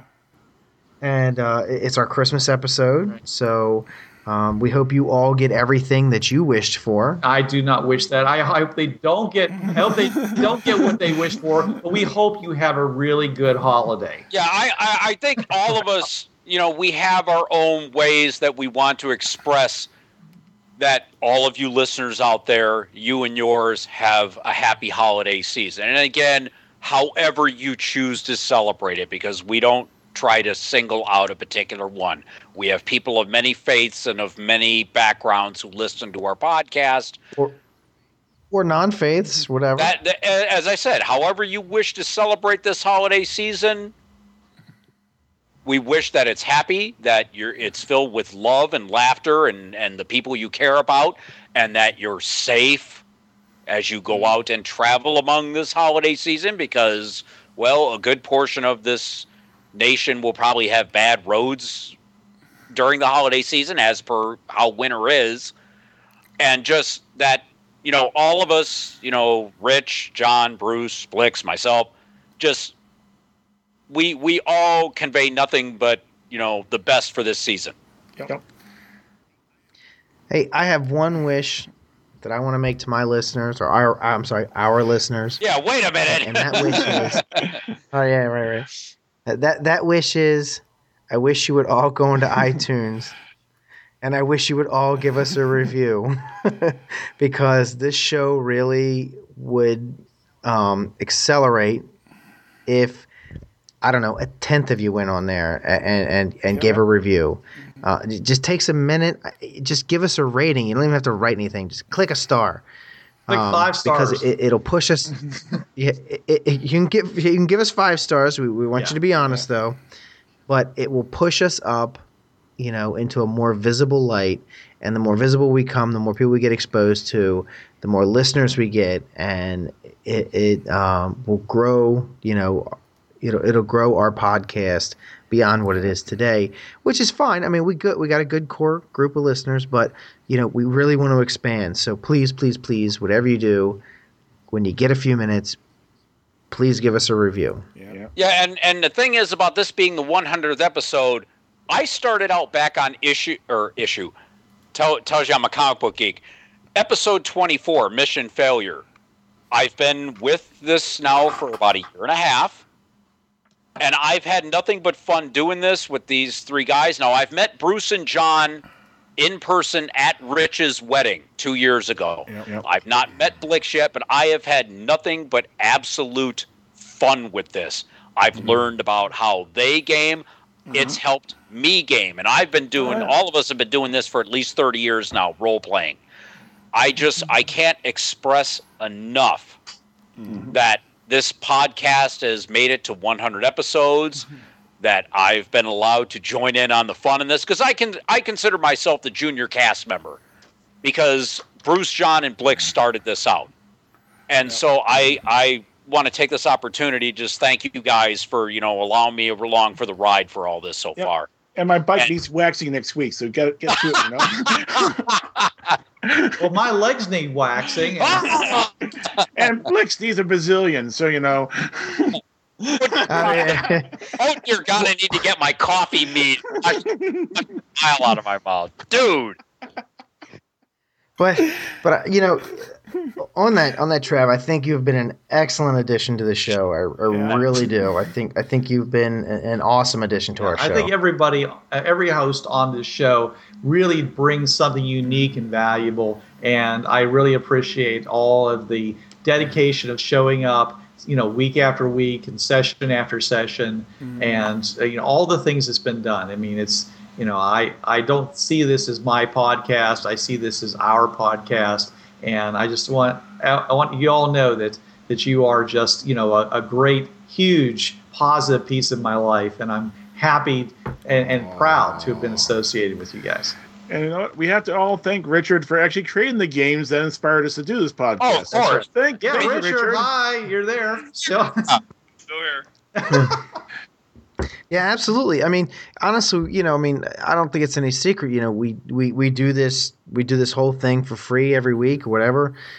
We don't get anything out of it. I mean, other than just the enjoyment of doing it. We don't, you guys don't pay anything for it. This is all just. We do get occasional product, but But it's really all done out of the love of the game, and exactly. That's what I tell people that when they ask me, this is a side job for you. I said, it's literally done for the love of the game. Yeah. The stuff that we just created, all of us have gotten our claws into it in our own way. And each of us have contributed something to the whole grand multiverse that Rich has created through these games. Each of us have added our own components to where it's all become canon and made it a better thing, and it's just snowballed along. So I was going to say, to expand on that, Trav, I think that, Fringeworthy is such a really awesome, cool, rich, vibrant creation that it's getting, it's getting the attention that it deserves. I think it's been undervalued and underlooked over the years, and I think us constantly hammering away at it every week and building our listenership, we're putting it in the minds of more people where it should be, and my hope is that one day this will blow up even further, and we'll have we'll actually go to conventions and people will be hunting us down, going, "Hey, you guys are the guys that do Fringeworthy." Awesome, no, blah, blah, blah. It's funny that because my fellow co-host on Dementia Radio, DJ Phoenix, was transporting someone from Cincinnati, I believe either to MarsCon or DragonCon, and she knew this guy. He called himself Thor. He knows another Dementia artist. Grew up with him. Dementia comedy music named after Dr. Demento, and he Dr. Milo Pinkerton of the Consortium of Genius. And he goes, well, yeah, I listen to other podcasts, this one, the Fringeworthy podcast. And she just goes, oh, yeah, my friend Trav is on that. And he just said, yeah, I've heard him. So, yeah, I know that this has grown, and it's I've always had to tell people that TriTac Games is like role-playing's best-kept secret, because it's been around now for over 30 years, and they're just – the games themselves, let's try to use proper grammar here. The games themselves have had such an incredibly strong core membership of players who just are, it's just the setting they love. That's how I got into it. I was a fanboy, and I ended up, running, converting it to Bureau 13 to D20. The amazement of Rich bestowing that upon me has just recently subsided. Mm-hmm. And it was because I was a fanboy. I got involved in it with Incursion, and I remember sending Rich like 40 questions handwritten on lined paper, and he sent me back a bunch of stuff about FTL and other side notes about Incursion, and just from there, my love of the game and the universes involved just grew. And the fact that it's really starting to take off now because of the podcast, we're bringing in all sorts of new people. One of my coworkers, he's not even a geek. He's a sports fanatic. He tried to listen to my show, found the podcast, and enjoys it. He goes, I don't understand half the stuff you guys are talking about, but you're entertaining as hell.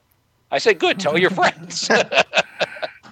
Yeah, I got a guy at work. There's a guy at work that has listened to almost all of our podcasts, and he's an avid gamer. He has never played Fringeworthy, and he told me, he's just like, I probably won't. He's just one of those guys. He likes the system he plays in. And he said he might try to convince his guys to use that as a setting for the system there, because they play GURPS. They're big GURPS players. We've always had lots of people playing Fringeworthy with GURPS. Right. So, but he said that he doesn't even know if he'll ever play it, but he enjoys the podcast for the perspective it brings to the gaming, the concepts of gaming that we talk about. So, as a matter of fact, one day he came down to my office and he's like, I don't think I can listen to you talk anymore. He's like, I'm tired of hearing your voice. I've been listening to it all day for the last week. Wow, that's a hell of a thing to say. Yeah. No. It was a compliment, because it meant that he had been listening to our show so much that he was sick of hearing my voice. And then he works with you. It's like, well, see her at work. Yeah. I get paid to listen to you. Yeah. So it's pretty cool, I mean, we find fans where we find them, and I love it, I mean, I think it's awesome. I'll take every fan we can get for whatever reason you listen to the show. I don't care. And Blix's friend, please try a game of Fringeworthy. Go and find Blix, twist his arm behind his back, and tell him you're going to run me a game. Right. Hey, I'll do it. Wait a minute. What? Wait. The whole thing is that Fringeworthy, I mean, each of us have the settings, or not the settings, the game mechanics that we use the best. I mean, John and Blix are working on Fringeworthy Savage Worlds. Mm-hmm. I prefer D20. That's just the rule mechanic that I've been using, and Bruce uses D20. But Fringeworthy is truly a systemless concept. You can throw Fringeworthy into any world setting, any game mechanic. It takes a little bit of work to tweak it, but you can literally link different game systems via fringe paths. And literally have a meta campaign. You could have a White Wolf world and a post-apocalyptic world and a fantasy world and a pulp world and a modern-day world and a modern-day urban fantasy conspiracy world. Like, I don't know, Bureau 13, innocent look. And have them all linked with fringe portals. And just bounce between them whenever you want to switch things up. Or link them all in a massive multi-world adventure. That's the beauty of Fringeworthy. And then all the other games that TriTac has done. Bureau 13, Incursion, Hardwired Hinterlands, Weird Zone, FTL, Elfwinds as that comes out later. And just so I try to explain the simplicity of that to people, and I always get an approving nod. Like, that's a good idea. Yeah, Mm-hmm. Oh, yeah. And we suggest, if you do that, make sure you buy a copy of the game for each version you come up with. No, just kidding. But encourage your players to buy a copy, so at least they have the rules as well. Yeah, and also as we expand out the Savage World stuff, we got James, who was on the show previously for the 70s episode. We've managed to touch base with him, and he's going to put a portal and incorporate Fringeworthy into his world as an option for Bad Mothers, Tales from the Funk, and and most of the stuff he does along those lines. He's also going to continue to incorporate Fringeworthy as an option, as an official option if you want to put it in the game. And we're going to try and reach out more and more. So actually, this would be a good time to point this out. If you are if you're designing a game, or you're a game designer and you're gonna, you're realistically gonna release a game or something, and you want to include Fringeworthy as an option, contact us, and we can talk to you about the particulars and make sure that you get it right, and of course, make sure that we guide people your direction. Oh no, we do need to do one more shout out, and that's to our former co-host, Jay Haley. We miss you, Jay. Yeah, I sent him the invite, but he didn't show up. Well, he didn't show up because, sadly, real life has intervened, and he actually has work. Yay! He has work in his economy. He's a cabbie in Spokane, Washington. Mm-hmm. He was with us. For those of us who recently started, Jay and I joined in episode 24. And that was our debut, him and I. And Jay ran a variant Fringeworthy campaign with his friend. I believe his name was Dennis. And he made his own variant canon and everything, and that was his major experience. The fact that he took Fringeworthy and put a little English on it, and that was his baby. And Jay has given us some moments. His Keegak voice was the thing that that's one of the little things I miss about him being on here. And he would bust out with that, and it would just be like, oh, God, here we go. Yes, Jesse, we miss him much, yes. Oh, yeah, Oh, God, no. Not John in the... Oh. No, that was a Slarg. That's not a Slarg. Yes, it's Slarg. Yes. Yeah. No. Tremelin. It's funny because the whole thing about you, me, Bruce, and Bruce's son gaming at Confusion a couple years ago and my major goof. For those of you who... I'll tell the story real quick. I was basically playing the adult version of Boy, as in Tarzan and Jane's son. Bruce's son was playing the manservant, and John was playing a Slarg. Slarg, good Slarg, yes. Fine stuff. Oh, we are in an SUV. We just came through the portal, and I look at the Slarg and I say, "Slarg, what do you see?" And he goes, "I see box." I've been gaming 30 years, and I didn't have the prescience to realize he has a radar sense, and we're inside a vehicle. He has a sonar sense. Yeah. Roll down the windows, you idiot. Now the Slarg can see something. It's like, oh yes, now I see it. And all of us at the table, it was a mutual face palm. I get so much mileage from that story, even though I'm the one that screwed up. And it was the weekend I met Bruce and John at Rich's wedding. The three of us and Bruce's son all game together, and just people look at me and go, "How long have you been role playing, Robert?" And I'm just like, "Well, yeah." And of course I play a Slarg. I play a Slarg right. When we first with a danger, what happened? Hey, run for the portal! Get out of here! Right. Right. But Trav, you're right. See, one of the things that keeps me going on this podcast is that the emergent play issues that come up from us talking about games and how to do the various things that are part of gaming. Something new always shows up, and I'm like, I never looked at it that way. And boy, that would be something cool to put into my game that I never thought about doing before. And it's all because of our interactions with each other and all the things we bring in. So that's one reason I'm glad to be part of all this. Well, the thing is, let's see. Okay, me, 32 years. Each of you, how long have you been role playing? How many years? Since 1980. 78. So. Right. Yeah, 78. Yeah, you're looking at 120 years, and then we throw in Richard's experience. 200 years there. Dude, not cool. No, you're looking well over, just with the five of us here, over a century and a half of role-playing experience, folks. Yeah. I mean... And not with each other. Me and Richard has an earlier history, but we're all independent of each other. So we have really different points of view in some things. Oh, yeah.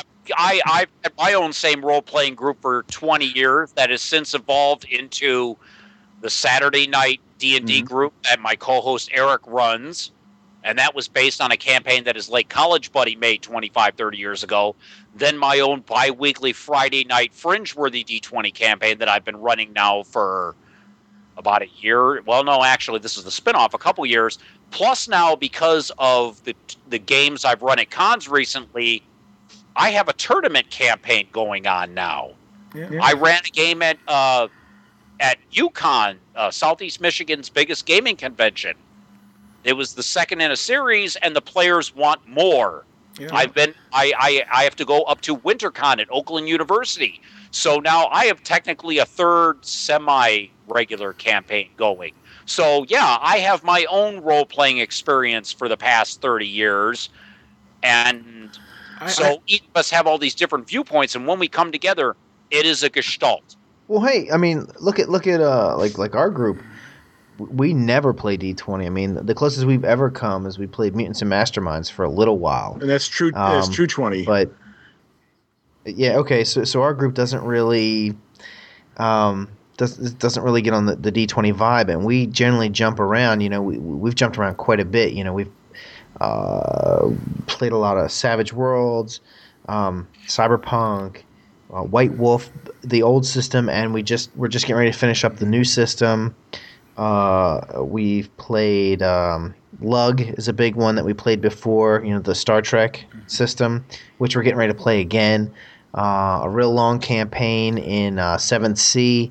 So, Core, Time Lords.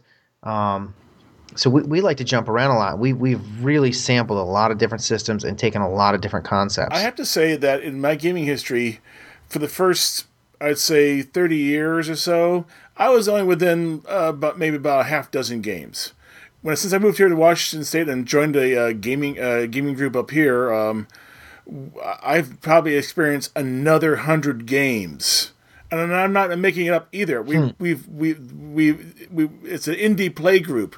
We play indie games, and there are hundreds of them out there, I think in the past 10 years I played probably 10 different systems every year. So yeah, it's been 100 games since I started gaming my local group. 100 different role-playing systems. So yeah, I've been exposed to a lot of different ways of doing things. And what about you, Bruce? I can't say that I have a whole lot of breadth like John. I started playing D&D. I tried a bunch of new systems that came out, because back in the beginning, there were a zillion game systems because everybody was throwing in their idea about how they thought a game should be. I got involved with TriTac. I pretty much memorized the entire TriTac system, which is why I never had any trouble running it. If you knew all those tables, you just ran them. It was just fun.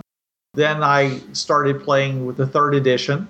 I played Cyber World. I really haven't played GURPS, but I have played Champions and Hero.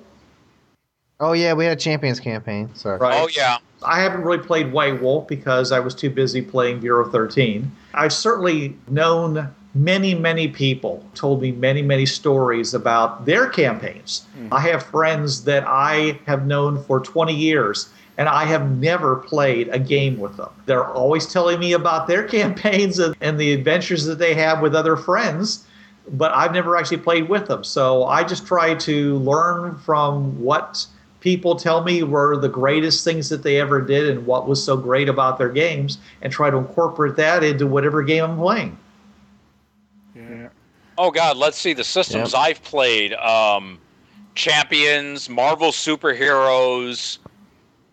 Oh, yeah, I did that. Yeah. DC Heroes for a little while. Palladium books. Oh, as I said, I think I may have put Kevin Sabita, one of his kids, through college because I've got just a mess of them. That's why I chose to do the Fringe-worthy in Rifts episode that we did, because I just have tinkered around with Palladium stuff that much. Yeah, you were definitely the guy that knew it the best. Oh man, that's a personal best for me, that one. And I'll admit something, Bruce. I had 3 embers in me when I did that woodchucks, and I was like really nervous because oh man, I'm pretty much running this. Oh God, what if I, and just. Yeah, you edit, but still, there's just certain things you can't edit that they're mess up. And we also have to give it. I mean, as far as us doing this, Bruce does the lion's share of the editing. John and Blix do that. I have no editing skill. I look at a sound editing program and just my mind just goes. We have to just give massive props and gratitude for Bruce. For him spending a lot of time editing all this together to give you all the finished products that you listen to. Yeah. Because Bruce, what do you say? It's like an hour for 10 minutes of recording? It's an hour for every 10 minutes that that actually shows up. Yeah, and that's a lot of time. Now, all of us have jobs and families and whatnot. And just so Bruce, the fact that he does the lion's share of the editing, we have to give him gratitude for this. Yeah. In a big way. Thank you very much, sir. Absolutely. Yeah. Oh, you're welcome. Yeah. He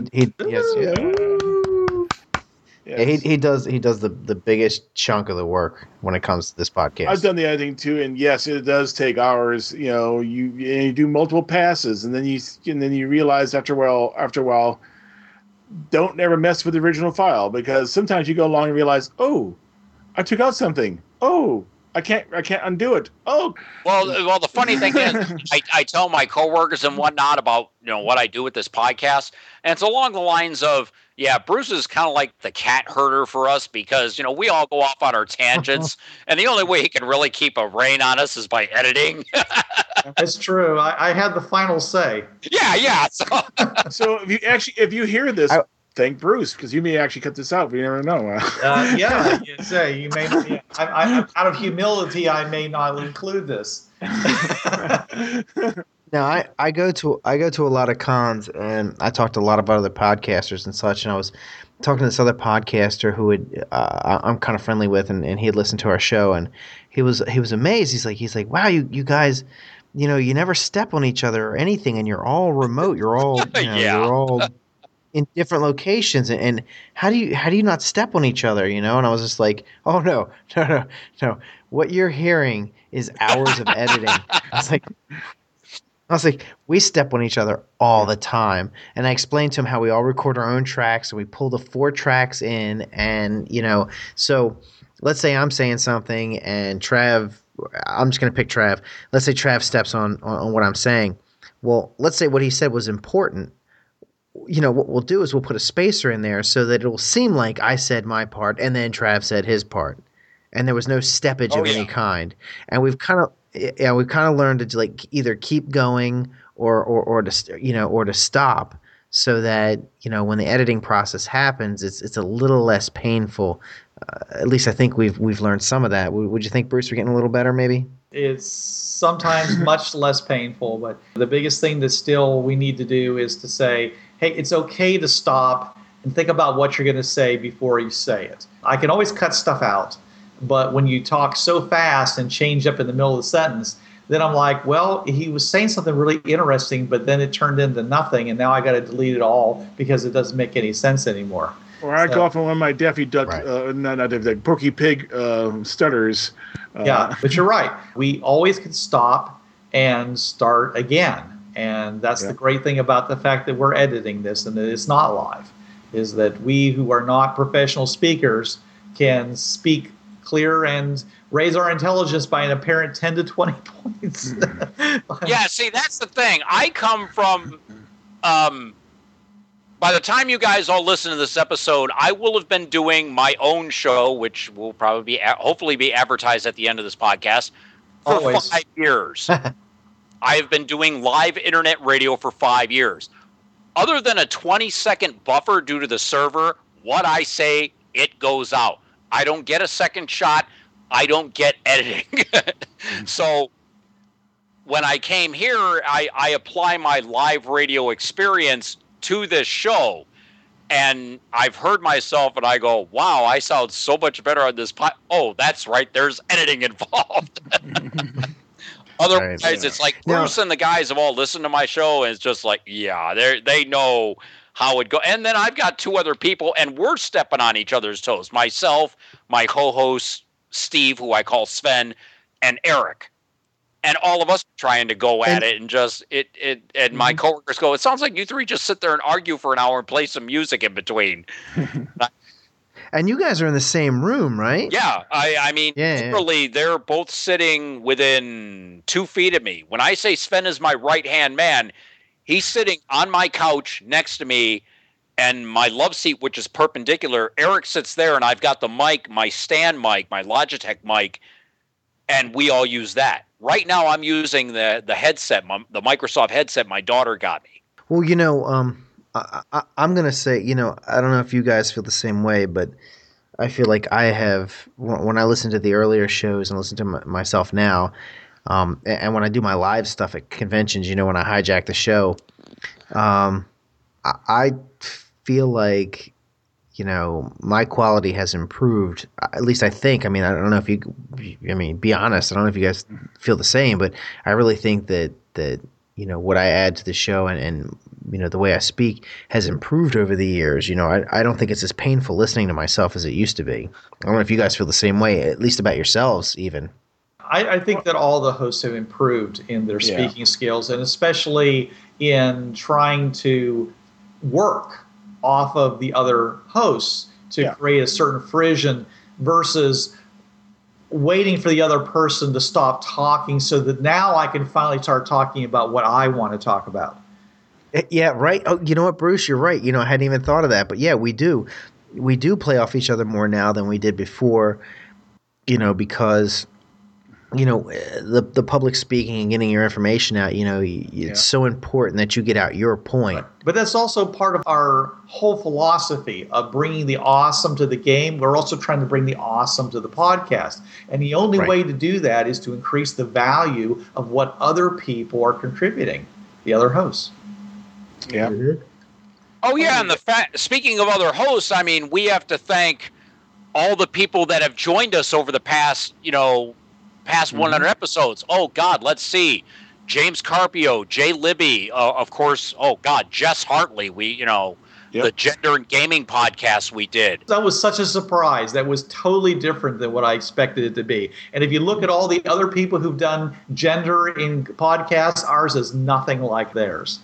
Right. I have to say, I personally think that those 2 episodes may have been our best episodes ever. Mm-hmm. Oh, yeah, as far as just all of us, all of us have our personal favorites. I mean, as I said, for mine, it was the Fringeworthy Riffs. But our best episode, I'd say the top 2 or 3, Gendered Gaming is up there. Jess is fantastic, intelligent, just has a grasp on game design that just took all of us by surprise. I mean, we didn't underestimate her, but I mean, still, she just she brought something to that particular episode, or pair of episodes rather, that just was like... You know what I loved about that is the fact that, you know, I generated all these questions, did all this homework for that. And, you know, I sent her the questions ahead of time, and then, you know, we did our show, and she totally turned the questions around on us, which was really awesome because it was even more awesome than it would have been if she'd have just gone with it. She put her own take on it, and it's just, you know, because we live in such a male-centric world, and those questions came from that still, even though I try very hard to not be male-centric, and we all do. You know, we that was the whole reason behind that show. Yes. That was the whole point of that show, and we were still there, you know, even though we were trying not to be. And she brought it around, and I think it was more of a success because she challenged the very questions themselves. And I mean, that's why I liked that show so much. That's why that show, I think, resonates with me so much personally, because I always try to strive to be a better person. And I think after that show was done, I actually was more of a better person than I was going into that show because of that show. And the thing is, gender is a very touchy subject. Role-playing in general, yeah, we have a lot more female role players, especially with the advent of MMORPGs and other online gaming. But it could have ended up seriously being, and forgive my language here, a match. No, it was an intelligent, articulate, pleasant, logical debate. We had just enough passion to describe our points, yet it wasn't getting to where we, you know, no toes were stepped on. We didn't rub anybody the wrong way. We had fun discussing it. We all brought up our points that we had about it and related our own personal experiences about it, because all of us have had to, you know, interact with women in our gaming groups. So that episode generally was just one where we, all five of us on that one, shined. We all popped. Yeah. I just, that's why I like that episode. And I got to do my highest voice as well. So John, what do you think? What is your favorite episode? I mean, Bruce, I hope you're not having to cut this part, but because this is cool, because it's like a you know, an in review section. We can always put it on as a bonus. Sure. So John, what? So I said my part, and Trav, you said yours. John, what's yours? I was thinking about that. I've been racking through my head. I've liked them all, and unfortunately, I'm one of those inveterate nitpickers. I can always find something and everything. Oh, I should have said that, or I shouldn't, or we forgot this topic here. I hate to say I'm my own worst critic sometimes. Well, we all are. But John, I mean, besides all that, I mean, honestly, I'm like, if you're thinking back, what do you think, in your opinion, what was your favorite show that we've done? Actually, I like the shows we did on the different fringe races. Okay. There we got to explore and really flesh out these different races. We got to look at the Blizz Niz. We got to look at the Demixi and come to realize, yes, the Demixi are, you know, we're described as being close to humans, but we decide, yes, they're close to humans, but they're totally alien at the same time. Mm-hmm. You know, and things like that. Those shows I really like because really we really started looking into what makes, especially you look at alien races like that, what makes them alien, what makes them to the point where you can play them and do them right, so to speak. And I love it that I love it that with these alien races, what did we all have to draw on other than, you know, our main thing that we had to draw on? That one page in Fringeworthy. And just looking at that, the 4 or 5 of us, we extrapolated so much. I remember the Taziel episode. Just from what that one page, we extrapolated culture, climate, technology level, history, languages that were there. And just, we went boom with just that one page. Now, I believe it was the Demixi. Rich, you were on that episode, right, for the Demixi? I think I was. Yeah, we recorded that back December of last year because I remember it was at a former friend's place staying there for that week. Yeah, it was the Demixie episode, and I think we also did Baines on that same night. And we just, from that one sheet that we have, all of us are we can extrapolate just all these other things that if you just read the sheet and think about it, it could invariably come to mind. It's just that with our inside information, we have all these little ins on these races, and especially Rich, who created them. Okay, this is like this. This could be like this. Most likely this could be due to this. So, yeah, I could see where John could say that the alien race episodes were his favorites. Yeah. And it's funny because, like, there's all these – I mean, there's different ways of looking at this. Like, I think while I like the gender issue – episodes, I thought that was like our finest moment personally. At the same time, there are other. If I look at it from a different perspective, depending on what the show delivers to the end user, to the listener, I think from a social commentary point of view, from an entertainment value point of view, that was our best. But at the same time, there were other episodes that I think were better in their own right for their own reasons. Like when we did that whole series of Packing for Success, we did vehicles, a Fringe in Space. That was an awesome episode. Our dinosaur episode was I think was really fantastic. And then the disasters, which we're putting up. By the time you're listening to this, we've already probably have gone through them all. But I thought those were super informative, and I think they gave a value to the listener, to the gamer, that you don't normally get, and you haven't really seen many places. I mean, where have we ever seen anywhere where they've done how to role play a flood or how to role play a volcanic eruption? I mean, have you guys ever seen that anywhere? I haven't. And I think it was like really. Super valuable in a direction that just hadn't been covered in most streams. So I think that's where our podcast is delivering on a level that I think is maybe overlooked a little bit. I mean, I'm looking at our fan base, and our fan base could be better. It's not horrible, but it could be better, and I think it should be. I think there are things that we deliver to the listener that you don't get from other podcasts, and you don't get from gaming magazines or gaming books in a lot of ways, because we go that conceptual mile. We go all the way out there, and we pick a topic and we kill it. I mean, we just burn it to death. On role-playing. We take it to 11. We take it to 11. Exactly. So I think there are a lot of those episodes like that where we have really delivered way beyond just like being the TriTac podcast. I mean, it could be, you could call it the role-playing podcast, because it's not TriTac indicative. It's all role-playing indicative. Well, yeah, the stuff that we do, you can apply to any game that you play. I mean, because these are situations that come up that any game master of any role-playing game is going to come up with. Dealing with having a woman in your group, or dealing with equipping your characters correctly, or dealing with having wishes in your game. There are other games that have wishes in them. Not just Dungeons & Dragons or Bureau 13 or Fringeworthy if you were to find some being on an alternate Earth that could do that.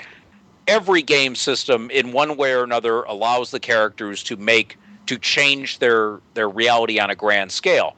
So we deal with metagame issues as well as issues that occur within the game universe that Rich created originally. Yeah, but guys, don't you think we push it? I mean, don't you think we push it to the next level where we come up with concepts that haven't been touched yet wholly? Right. That's what we try to do. That's what we talk about, bringing the awesome. We want to go beyond what everyone else has talked about and just try to see it maybe with new eyes. And that's why the cross-genre is so helpful of Fringeworthy, is because you're basically butting up one concept that has some pretty established tropes against another concept that also has pre-established tropes.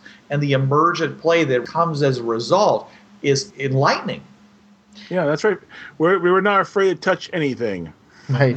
I mean, we even did the swimsuit episode a couple months back. Right. Nobody's done a swimsuit episode like us. Right. Well, the reason is because when we say we don't leave anything untouched, we added that bonus mature part that was not part of the episode, but if you wanted to download it, you could, and we went there. Well, Yeah. it wasn't that I need mature. to hear this one. Sorry, what's that, Rich? I think I need to hear this one. You should. It's, Oh, yeah, you should. You should be hearing all of them. Richard, don't tell me you're not listening to our podcast. right, but no, it wasn't. Unfortunately, folks, my job sucks most of my soul out. I only get around here to see you folks, or to hear from you folks every once in a while. Well, you know what? The swimsuit episode, it didn't go crazy dark or goofy or anything like that. But we did get it. We did touch on things that we wouldn't normally touch on in a family friendly environment. You know, it wasn't like we didn't throw out F-bombs and we didn't, talk about, crazy goofy stuff. Well, we do throw out F-bombs, but Bruce is quick enough to edit those. Anyway, I'm just saying. But in that swimsuit episode that is an extra, you have to go on the website to go get it. We didn't go crazy with anything. We didn't, it wasn't, off our kilter more than, we would normally do. It's just that we did touch on some things that, I wouldn't want, a 12-year-old to listen to. It wasn't the words we were using. It was just the concepts, the mental concepts that we were talking about. I mean, it truly was a mature segment. We were talking about mature things. We weren't talking about things that were explicit. Right. So if you're subscribed through iTunes, you should go to our website, Which is? TritechSystems.podbean.com.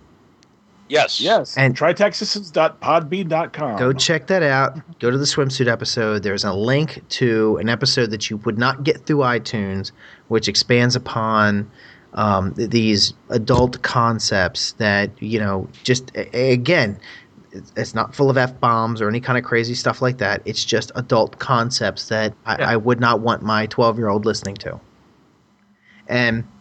But, not to toot our own horns or because we've been kind of, this last little bit, and I'm sure, Bruce, you're probably going to break this into 2 shows. We can, maybe we can do like a New Year's special or something with that bit or something. I don't know, because this is going too long. Happy New Year! But the point, but I think some of the stuff we're saying is... We're not going to do a Bureau 13 Santa episode?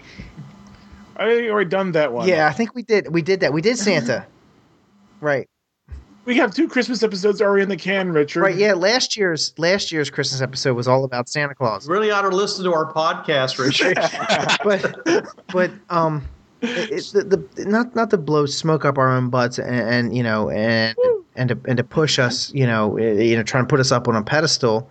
The point of the matter is that if you're a fan of the TriTech podcast, really, if you have other gaming friends, you go into RPGNet, go into any of these other websites, and try and convince people to listen to our show because, it's really, it is the TriTech podcast. We are the official podcast for TriTech with Richard's blessing, but it's so much more than that. If you listen to this, I'm preaching to the choir, but you should push, try and push other players to get into this.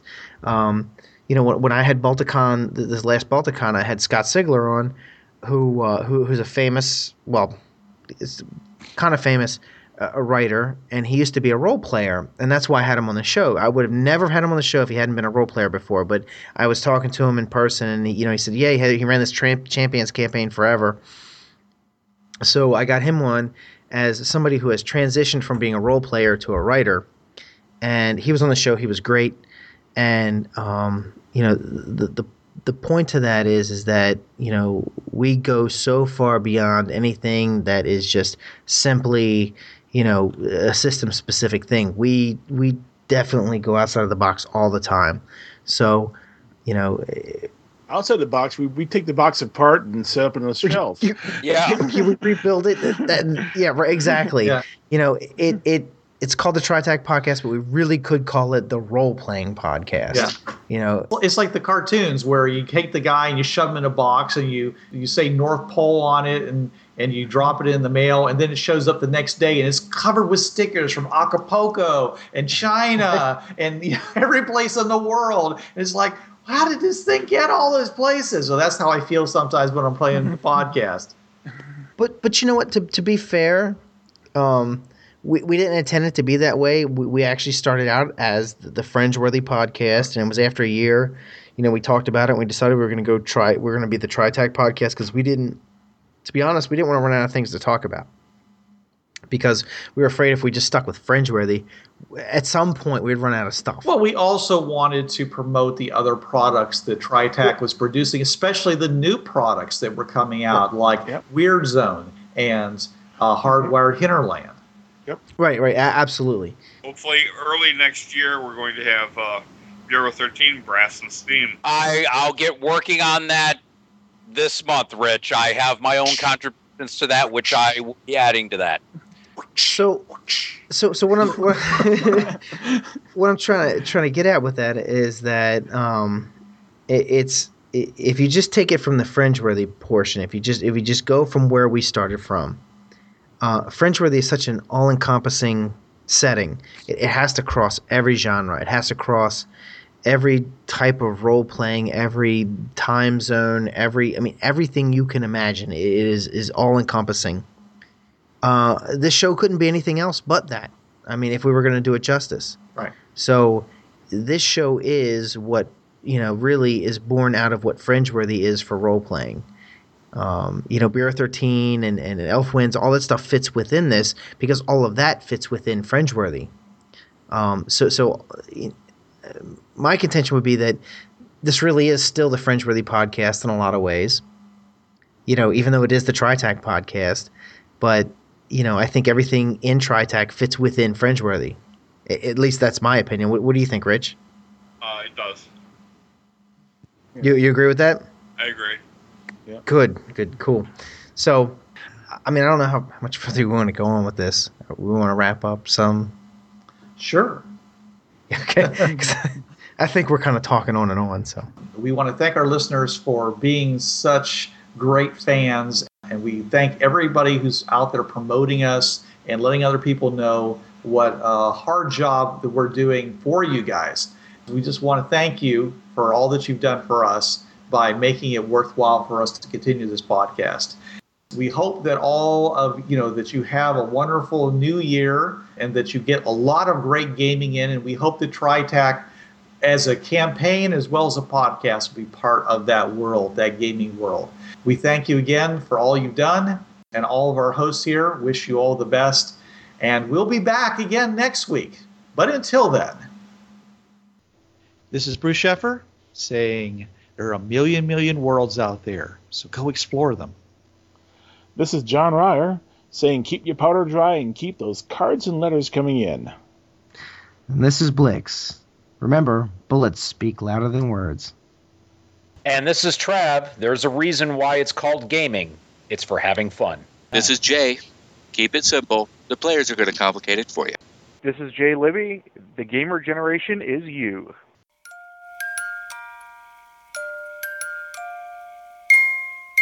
This was the Fringeworthy Podcast. This podcast is protected under the Creative Commons license. Have a Merry Christmas.